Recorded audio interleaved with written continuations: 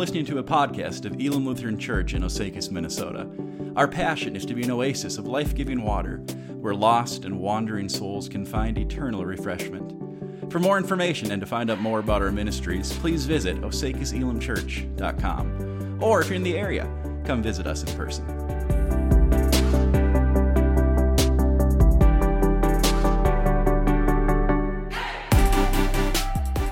It's God that we would see and hear this not just as information to know, but as truths to be applied that have direct implications for our day-to-day.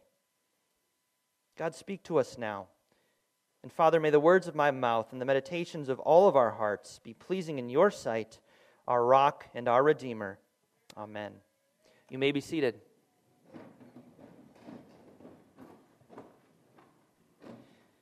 So there is a story told about a police officer who pulled a driver over and asked for his license and registration. "What's wrong, officer?" the driver said. "I didn't go through any red lights, and I certainly wasn't speeding." "No, you weren't," said the officer, "but I saw you shake your fist as you passed that elderly lady, and I observed you shout at the driver of the Hummer who cut you off, and how you pounded your steering wheel when traffic came to a stop near the bridge." He said, "Well, is that a crime, officer?" "No, but when I saw the 'Jesus loves you and so do I' bumper sticker on the car, I figured this car had to be stolen." Too close to home, right? Hypocrisy. Saying one thing and doing something else. Your bumper sticker says one thing, but the way you drive says something else, something very different.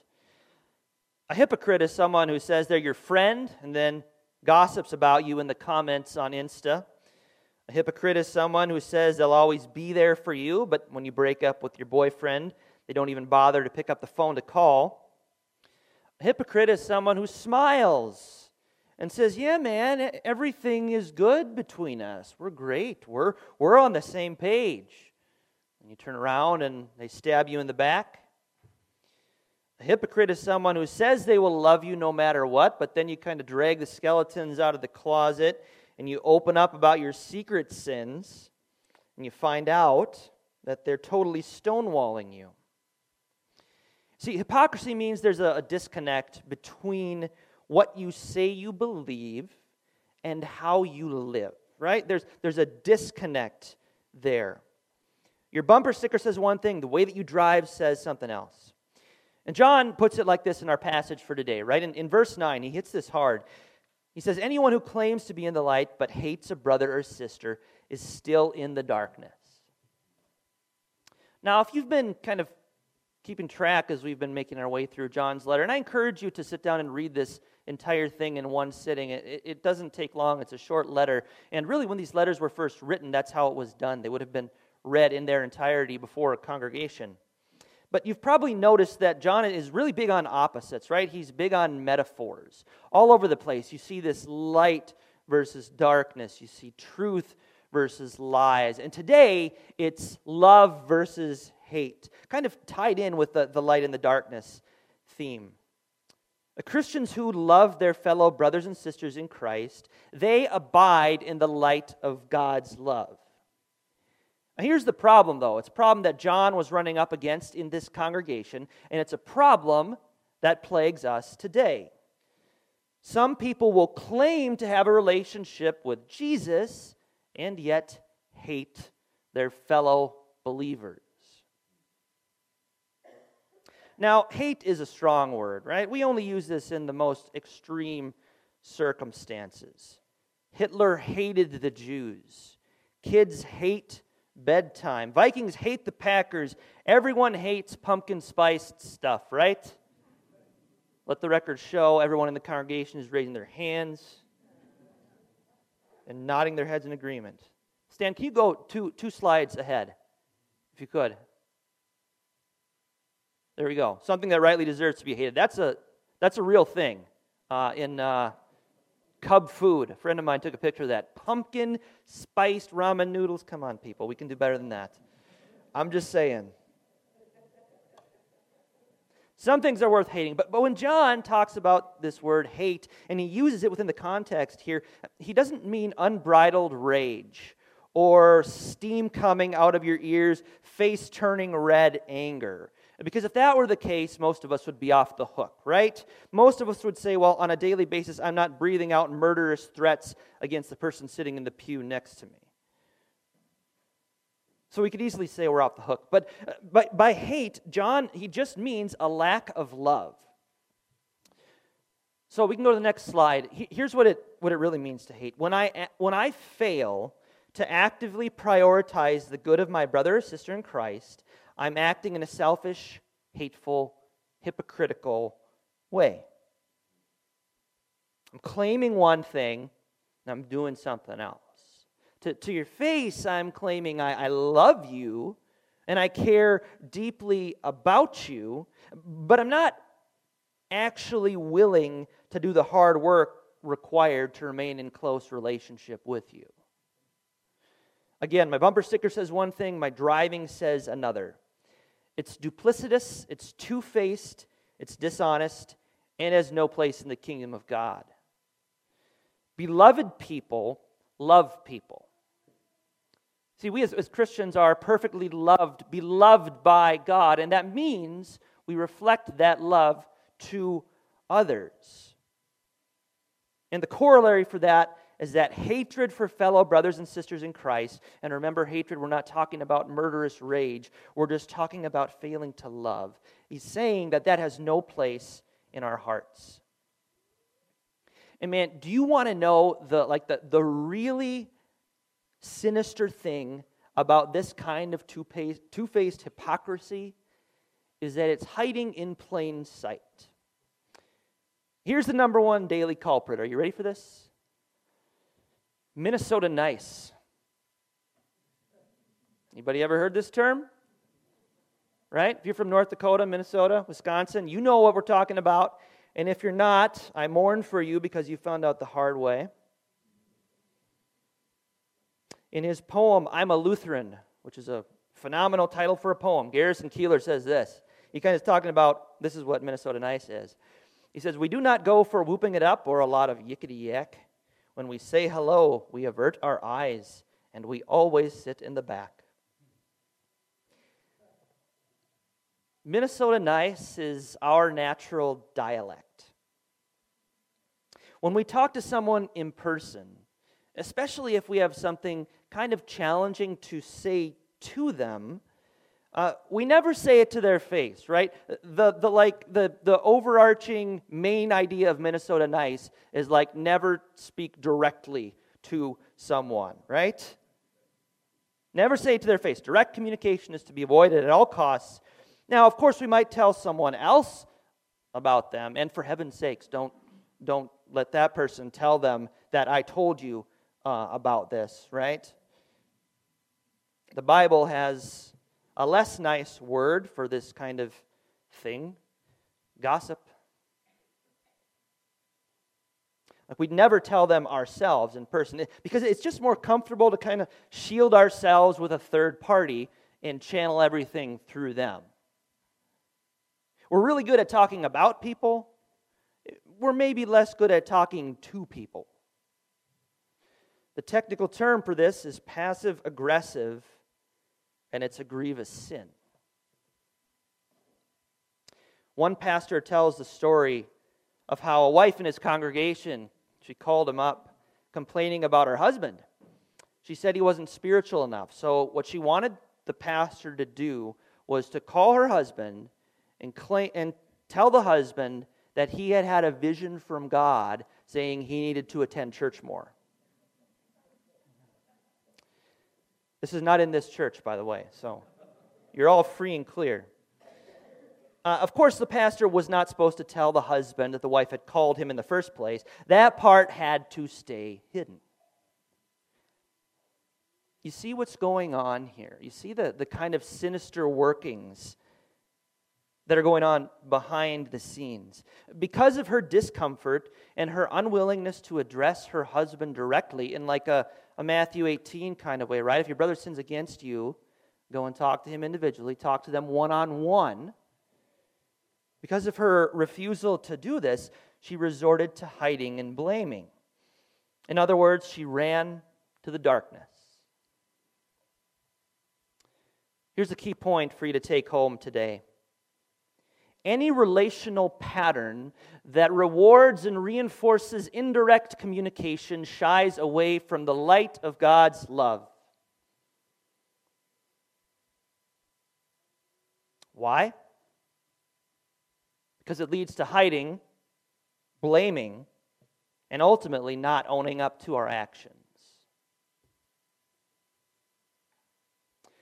Now, this tendency to hide and blame isn't unique, and it's definitely not new. Actually, it goes all the way back to Genesis. You might remember the story. You can read about it in the first 3 chapters of the Bible. God puts Adam and Eve in the garden, the first people created in God's image, right? He puts them in paradise, and he creates this wonderful world around them, and everything is good. And God said that it was good, and it was good. And these humans, they had a perfect relationship with God. There was no fear, there was no anxiety, there was no need to posture or to cover up. Just like a fully authentic relationship. We might say that God and His creatures could be real with one another, as the kids say today, right?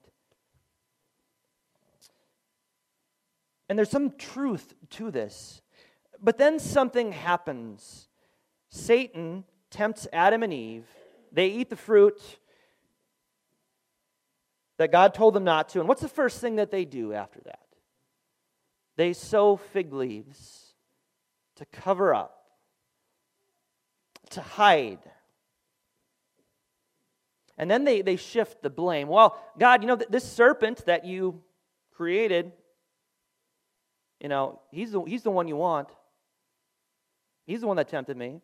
And then Adam says, well, this woman that you put here with me, by the way, guys, I've tried that. I would not recommend it. Didn't work then, does not work now. But right, you see this tendency to shift the blame.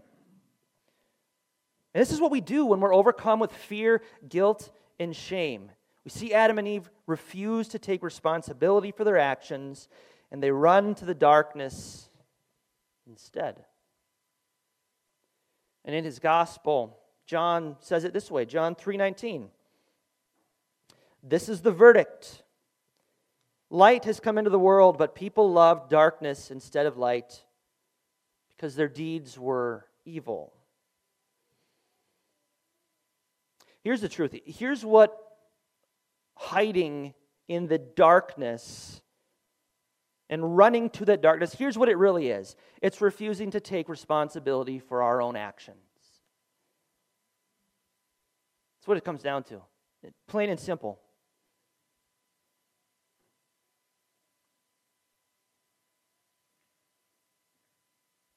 When we refuse to speak to fellow Christians directly and instead speak to someone else about them, when we triangulate our relationships, by the way, if you don't know that term, Google it, it's a good one. Triangulate our relationships. We bring a third person in to try to channel everything through them. The telltale signs of this are when you start to hear phrases like, and don't tell anyone else I told you this. And when you talk to them, of course, don't mention my name. And, I was talking to some people, and I don't want to give any names, but they told me, what are we doing here? We're avoiding personal responsibility. We're doing what humans do. Like Adam and Eve, we're sowing more fig leaves, covering up, hiding, and blaming rather than bringing the truth into the light.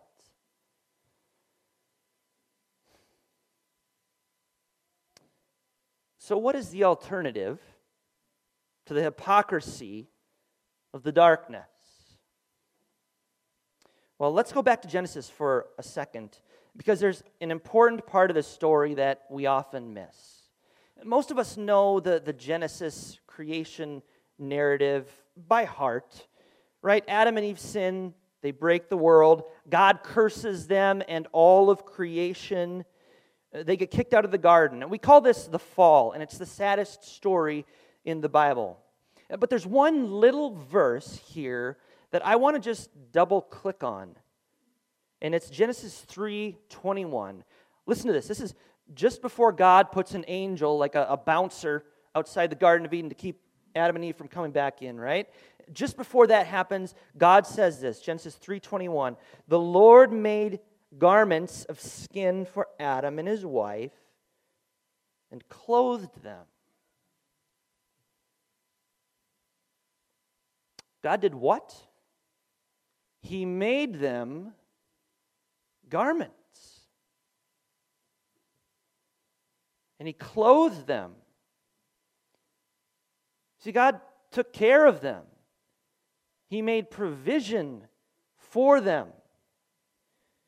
They had sinned, disobeyed God, ran into the darkness, and they'd even been warned ahead of time that the consequences of this sin was going to be immediate death. On the day that you do this, you shall surely die, right? Only God doesn't kill them on the spot, does He? He didn't give them what they deserved. Instead, He was merciful and gracious, abounding in steadfast love. He removed their dark, filthy rags and clothed them in His spotless righteousness. See, friends, here's another truth you can take to the bank. Only the light of God can heal the poisonous wounds of sin that fester in the dark.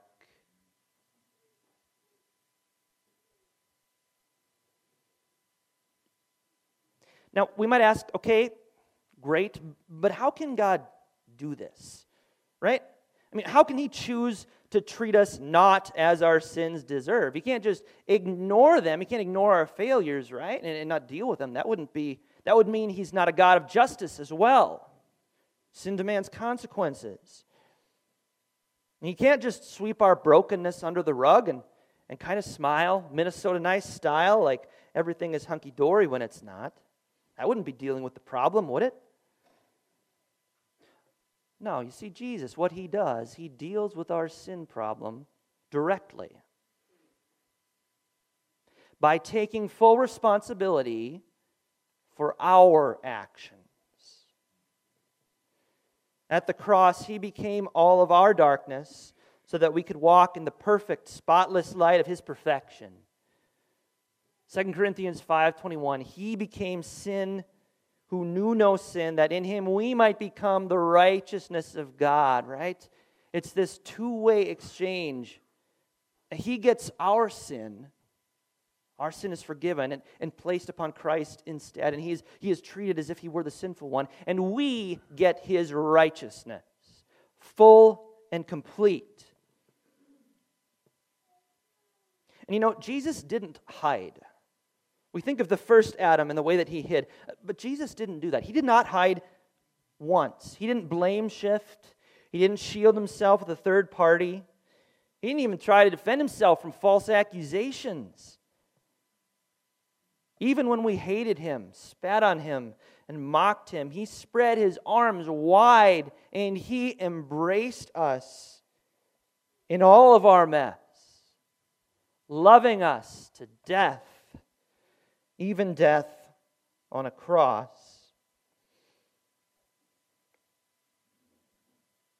At the cross, He made Himself the object of our scorn, gossip, and mockery, absorbing all the murderous words and phrases that could ever be uttered. You see, He hung there, naked and exposed, for the whole world to see, all pretense stripped away. And He did it for you. So that you wouldn't have to live in the darkness anymore. See, only that kind of love can expel the poisonous hatred in our hearts. In a sermon called Loving Your Enemies, Dr. Martin Luther King spoke these famous words, and I think they're especially relevant today. Here's what he says. Maybe you've heard this before. Returning hate for hate multiplies hate, adding deeper darkness to a night already devoid of stars. Darkness cannot drive out darkness. Only light can do that. Hate cannot drive out hate. Only love can do that.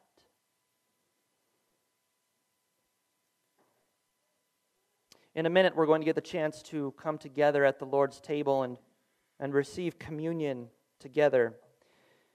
And this is one of the places where we come to see, taste, and experience God's love and forgiveness firsthand.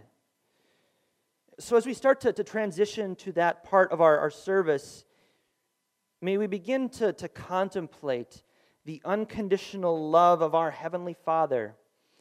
And may we allow His light to penetrate even the deepest, darkest, most hidden corners of our hearts. Maybe the parts that even we are too scared to name. Because, as John tells us, the darkness is passing away, and the true light, aka Jesus, is already shining. Amen.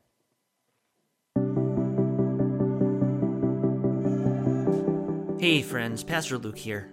Thanks so much for tuning in. I trust that you've been blessed by our message from God's Word today. Hey, we'd love to connect with you more.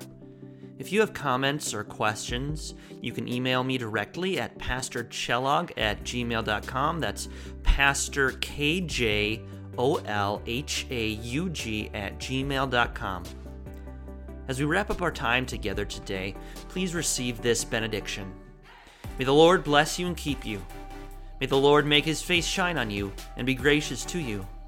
May the Lord turn His face toward you and give you His peace. Amen.